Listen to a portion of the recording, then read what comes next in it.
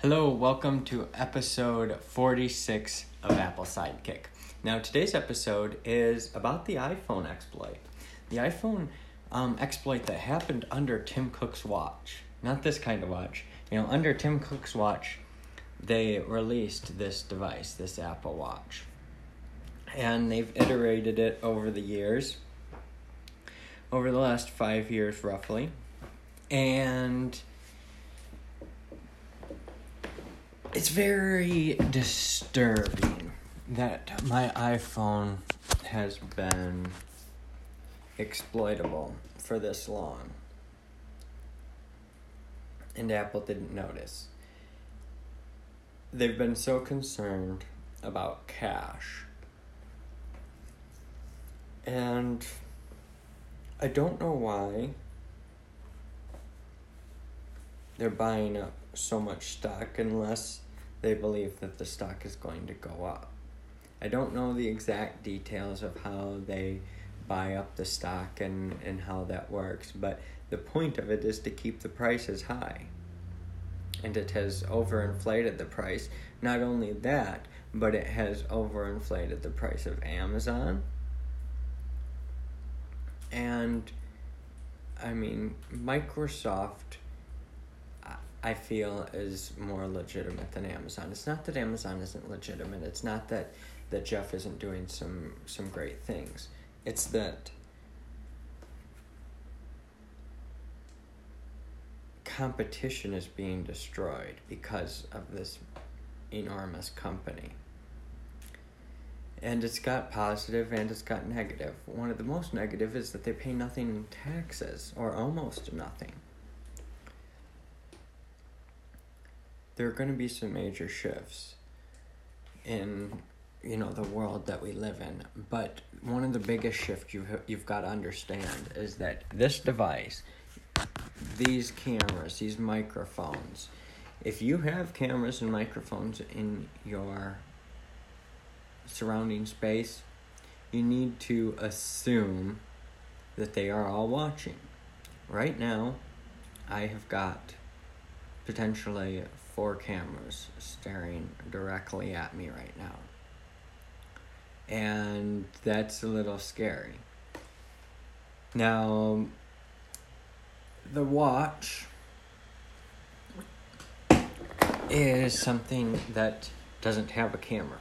And this is something that I've been thinking about today with devices without cameras. Now, it still does have the microphone, and this one doesn't have GPS. It doesn't have cellular LTE, but if it did, then it could be sending things without me knowing. GPS location, all of that. Potentially it could. I don't know the details of this particular exploit enough to know exactly what was possible. All I know is that they used it to track certain people, and they could gain control of some photos and contact information, real-time GPS steal files, and passwords. So passwords across everything. This is so concerning. And I don't know if Tim Cook. I'm gonna Google Tim Cook.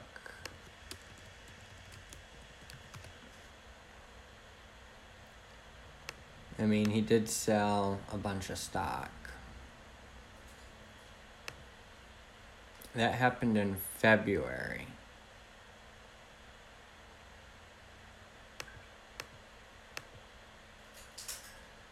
Okay, so... Alright, so this exploit was disclosed in February.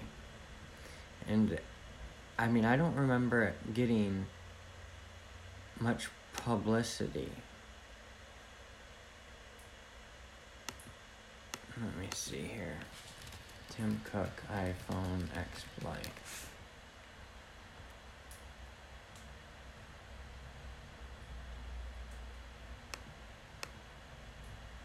Why is this new news? Why is this so much new news? Right around the time that the iPhone 11 is going to come out. Now, April 16th, 2019, the FBI wanted a backdoor to the iPhone. Tim Cook said no. And this is exactly the reasoning for it.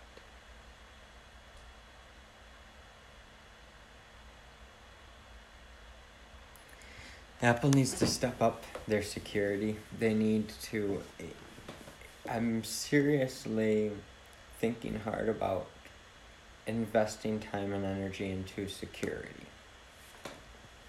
It was something that I had thought about in the past, but I thought that I was thinking that Apple was investing in it. Hopefully now they're going to be investing more heavily, but this is something that I need to focus a lot of my energy and time on as well, because I've been thinking about this over the years, but now, even before this happened recently, I've been believing that with the future that we're creating, there's going to be no way at all to stay away from this. We're all going to be vulnerable. And it's just about minimizing that risk. There will always be that risk, but we've got to minimize it. So thank you for another episode of Apple Sidekick. I just wanted to talk about this exploit. While it is something to be concerned about, there's nothing we can do about it. They patched it. It's been patched for a while. Well, I don't know what that was all about. That might have been... It's confusing what all this means, because I don't know why it's just now becoming popularized in August. Google informed Apple of the issue on February 1st, presenting the company a 7-day window in which to plug the holes. Apple subsequently released a patch with 12.1.4 on February 7th.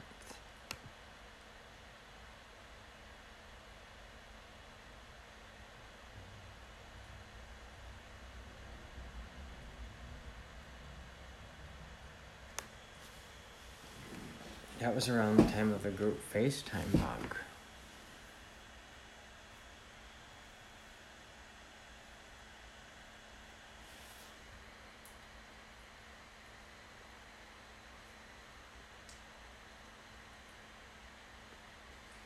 Maybe that's talking about something else.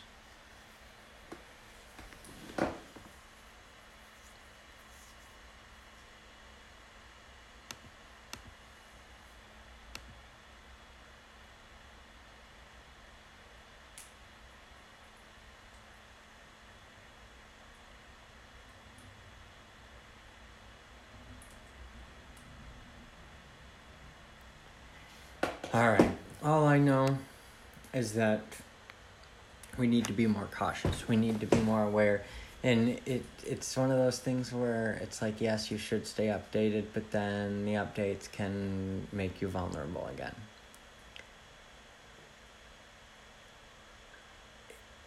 I'm honestly thinking very heavily about creating a village with no technology. Going back to the Westworld days.